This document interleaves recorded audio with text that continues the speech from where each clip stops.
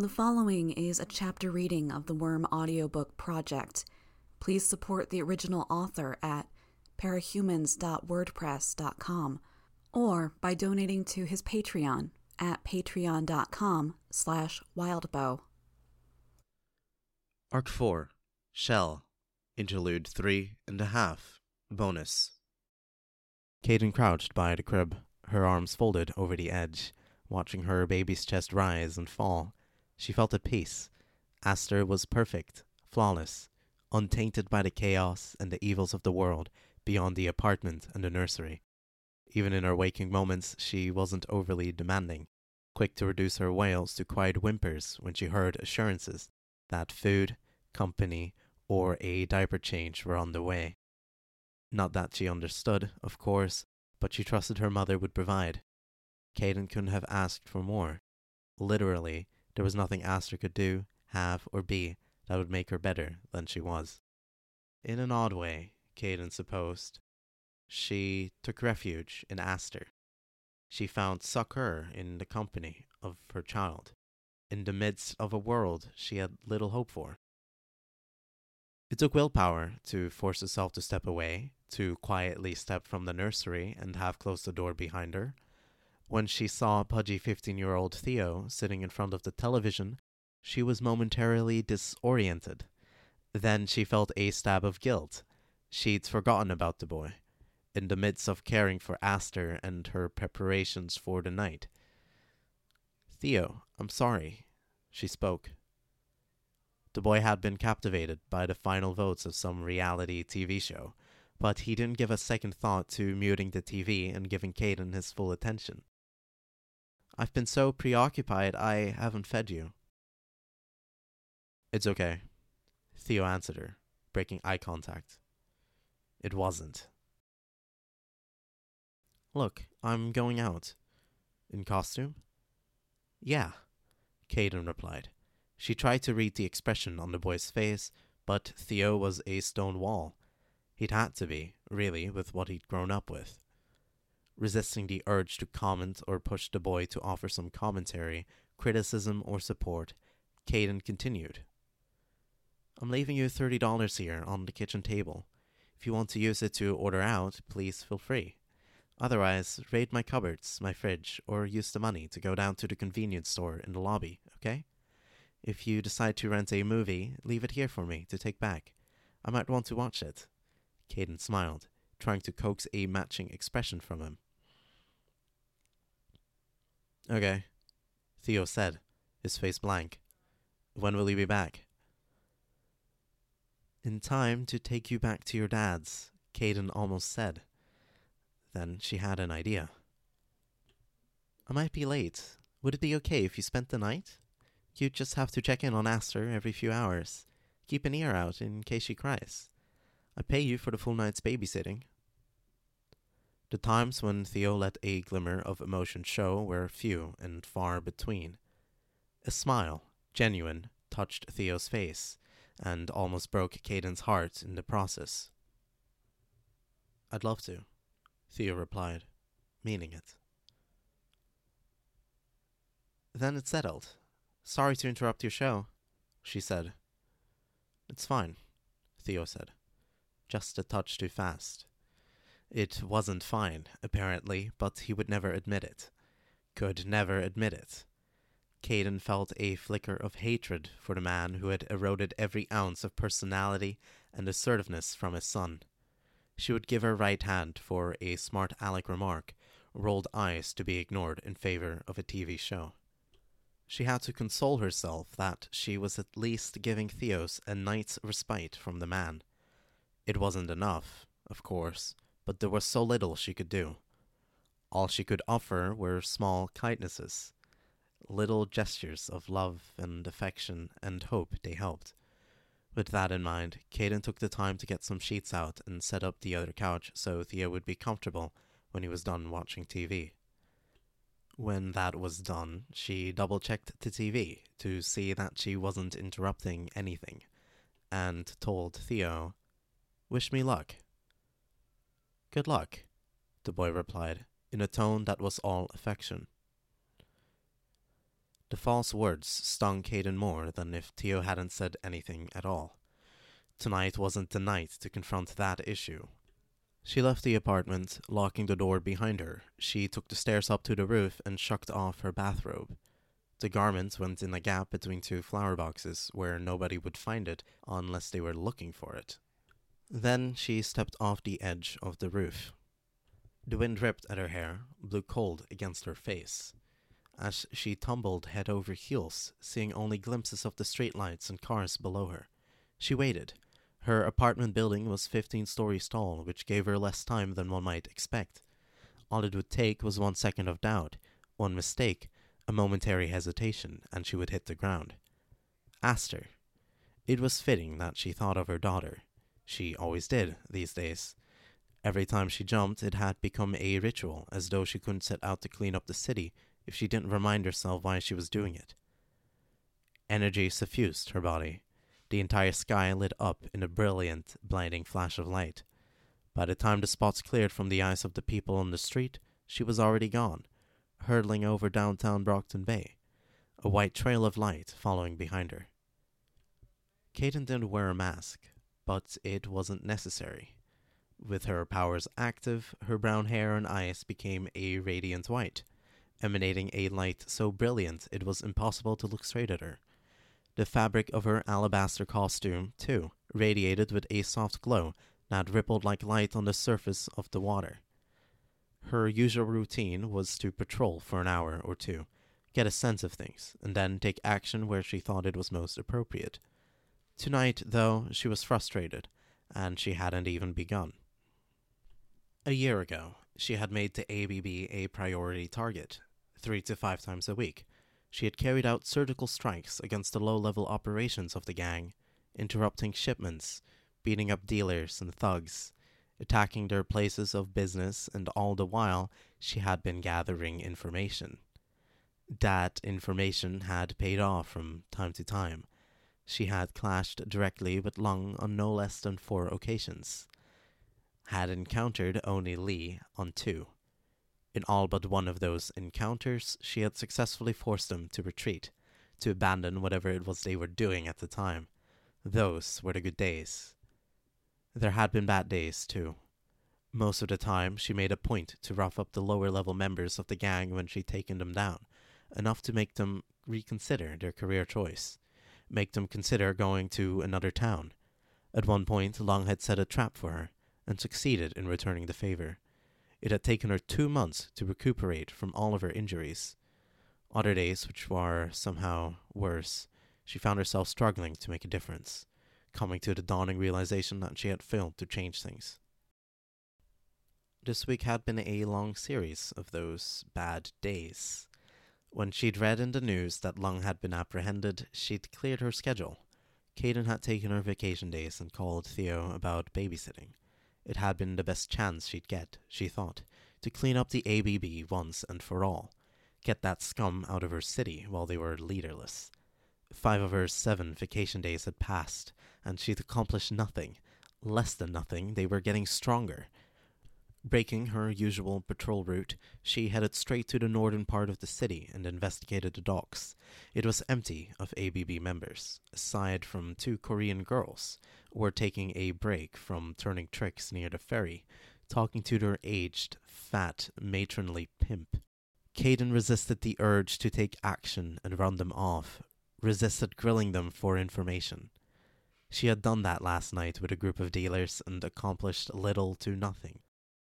The ABB was still active, even with their boss gone. They were more organized than they had been under Lung's influence, but her interrogations had failed to get any details on why.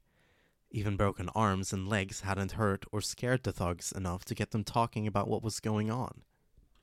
This was the situation, usually, where Caden would go to informants for information, resurrect old alliances and get help in squashing the ABB before they could get their footing again. She had hunted down old buddies, contacts, and teammates 3 days ago, and had been frustrated by the lack of response, the lack of enthusiasm. Max, Theo's father, was to blame for that. Just that she'd left his team a more broken person than she had been when she joined. Others had gone through the same experience. With charisma and a keen sense of people, Max had convinced people from across the country to join his team. Just as easily, he tore them apart without them realizing he was doing it. Confidence was broken, racked by doubts, paranoid regarding everyone except the one man that had caused the paranoia in the first place. They'd splintered off from the team. Not that Max minded. There was always a fresh supply of bright-eyed recruits ready to replace anyone he broke. Now most of the gang was gone, quite possibly on a big job, and she had no idea where. She had no idea where to find out. Kaden grit her teeth. This wasn't working. This wasn't working. If she was going to make any headway before her vacation days were up, she had to act now, make a deal with the devil. She returned to downtown. It was hard to navigate the streets from so high up, even if they were roads she traveled on a daily basis as her uncostumed self. From here, the buildings all looked the same, with mirrored outsides and gravel rooftops. Twice, she circled around the top floors of the wrong buildings, looking for the logo set on the side of the building would mark Max's building apart from the others. The black crown against a red and yellow background. She stopped when she saw it, cursed under her breath. When she approached, she saw him, still in his office. Not so unusual, he'd worked late during every night of their marriage. He had a laptop directly in front of him, a sandwich in a paper wrapping to his right, and an array of papers spread over the desk to his left. He swiveled around to face her as she got close to the window, smiled, softly. Damn him. He was 5 years older than her, pushing 35, and he was still the best-looking man she'd ever looked in the eye. Even the wrinkles at the corners of his eyes only made him more attractive. He'd taken off his tie and suit jacket, and the sleeves of his shirt were rolled halfway up his forearms, forcing her to note he was still working out. He waited, his hands clasped over his stomach, the faintest expression of amusement on his face. She knew he was capable of opening the window to his office. He was waiting for her to ask to come inside. It was the sort of little power game he was so fond of. On another night, she would have tested her will against his. To no avail, usually, but she would have tried. It probably would have ended with her flying away, making it clear she could do without his assistance. Tonight, though, she felt the frustration of her fruitless vacation and brought herself to reach out and knock on the window. Before she could rap her knuckles against it a second time, it clicked and opened upward. She navigated her way around it to make her way inside. He hadn't seemed to move a muscle when he opened the window. He liked little demonstrations like that. She set foot on the carpet of the office and let the light glowing from within her fade. Her hair stopped stirring and writhing in response to the energy rippling through it, going limp and turning brown. Her eyes dimmed to her dark hazel color. She could hear a click, followed by the faintest of hisses, as the window slowly closed behind her. Kaden. It's been a little while. He managed to greet her and make it sound like a criticism in the same breath. He half-turned to type on his computer, and the lights in the office adjusted to a halogen glare. She shut her eyes briefly and basked in the glow, feeling her internal supply of energy recharge. Max, thank you for the light. You're fine, I take it? I'm fine. And our daughter? Aster's well, she said, as calmly as possible, as her heartbeat pounded in her ears. She knew he didn't really care. He was letting her know that he hadn't forgotten about Aster, reminding her that he, at any time, any moment, could take custody of her baby girl. He had the money. He had the contacts. She'd be helpless to stop him. She remembered to mention, Theo's babysitting her tonight. I know. He called a little earlier to ask if he could spend the night. I told him that was fine. It'll do him good to spend time with you and Aster. Some female influences in his life. Kaden answered with a curt nod. To anyone else, this conversation would have sounded perfectly innocent. As someone who had worked alongside Max for 10 years and been married to him for one, she knew this was all negotiation. He was making it clear he was doing her a favor, and he'd expect a recompense at some point. Tonight, or a week from now, it was how he was. always playing for power, for advantage, for dominance. All the while, he was doing it in a way that you couldn't confront. If she called him on it, he'd play innocent, and she'd look like the crazy one. The one in the wrong. Sometimes even to herself. So, what can I do for you?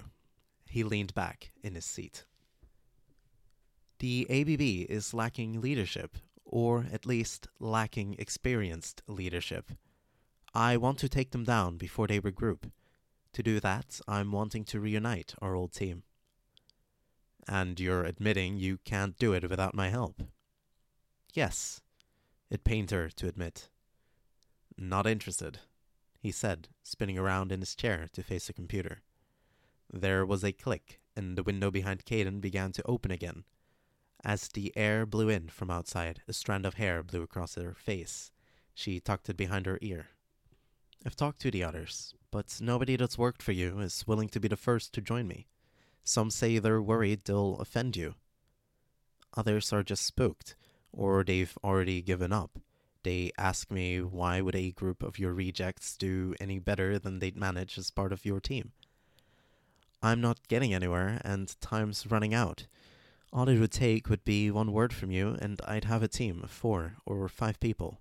With that, I could root out and squash the ABB. Max stood up and sat on the edge of his desk, so he was facing Caden. I don't see it being worth the effort. What's in it for me? The ABB would be gone, for starters. They'll be gone eventually. I'm patient. What else? I don't have anything else to offer you, Max, she answered. That was a lie. She knew. But the closest thing she had to a bargaining chip was something she would never give up in a million years. Never asked her. I want you. On my team again. No. You'd be my second in command. I'd talk to the old members of the team and get them to form a separate group to work under you. You'd double-check with me on anything you did, but other than that, you'd be completely autonomous. Free to use your team as you see fit. Other than that, she thought, as if it was inconsequential to be checking in with him on every move she made. I don't agree with the way you do things. I don't want to be associated with you. He laughed. Throaty, deep, rich, while they stood there in stony silence. Caden, he said, when he'd stopped. You're already associated with me.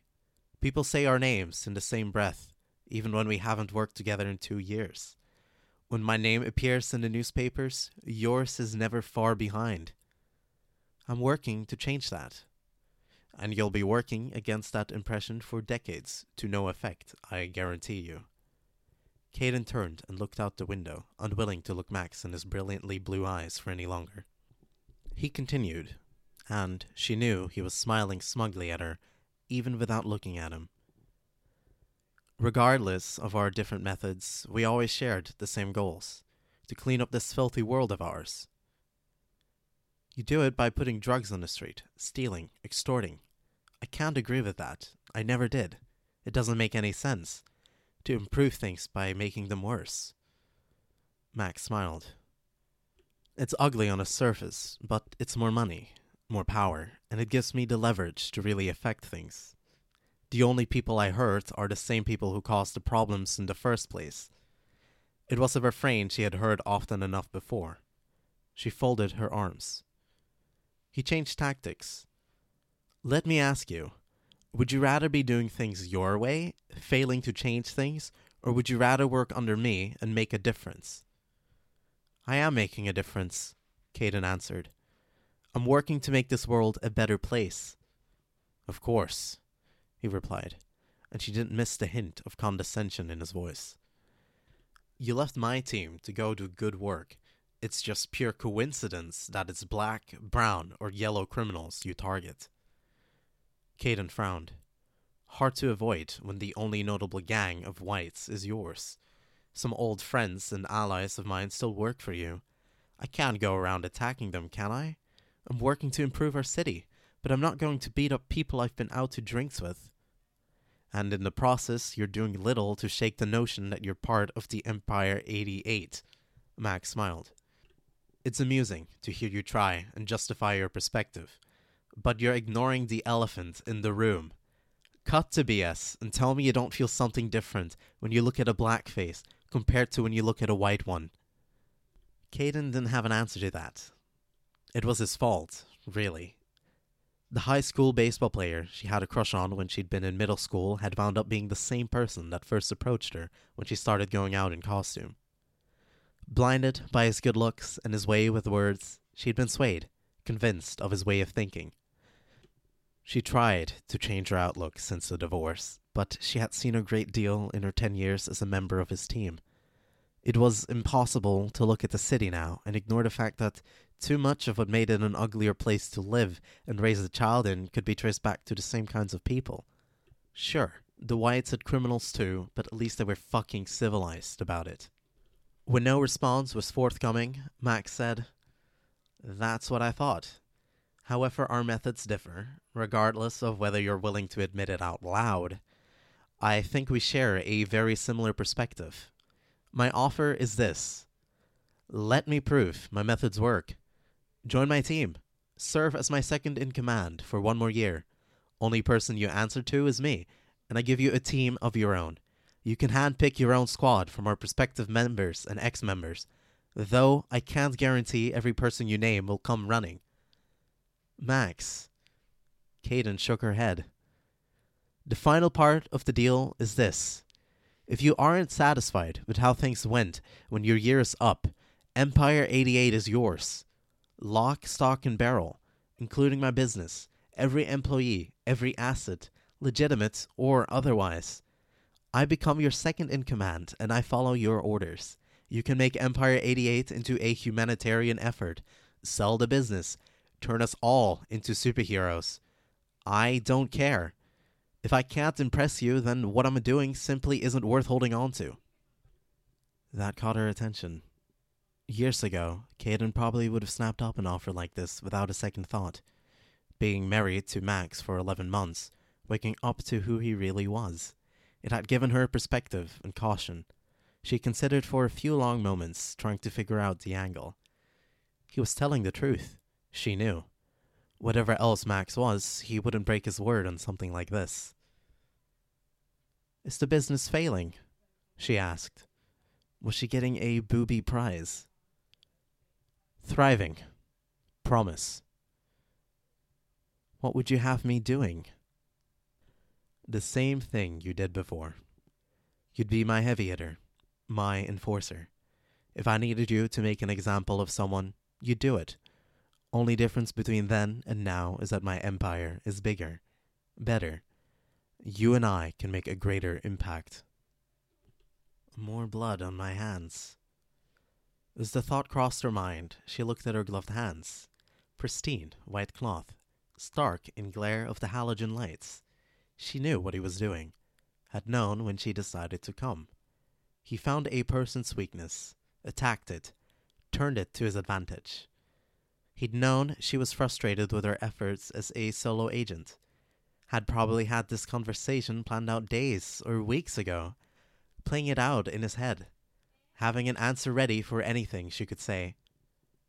How could she compete with that when she rarely looked beyond the next 24 hours? It was just how she was, how she thought. Which was probably why they were so effective as a pair, she was forced to admit. "So, I ask you again, Caden, do you want to spend your time failing to make a name for yourself on your own, or are you willing to join me in actually changing things? Come with me, and I guarantee you win one way or another." Her eyes lit up, and her hair began to turn white from the roots outward. In moments, she was her radiant alter ego, Purity. As if in response, he picked up a letter opener and held it in front of his chest. Blades of metal began to branch out from it, each forking out into more.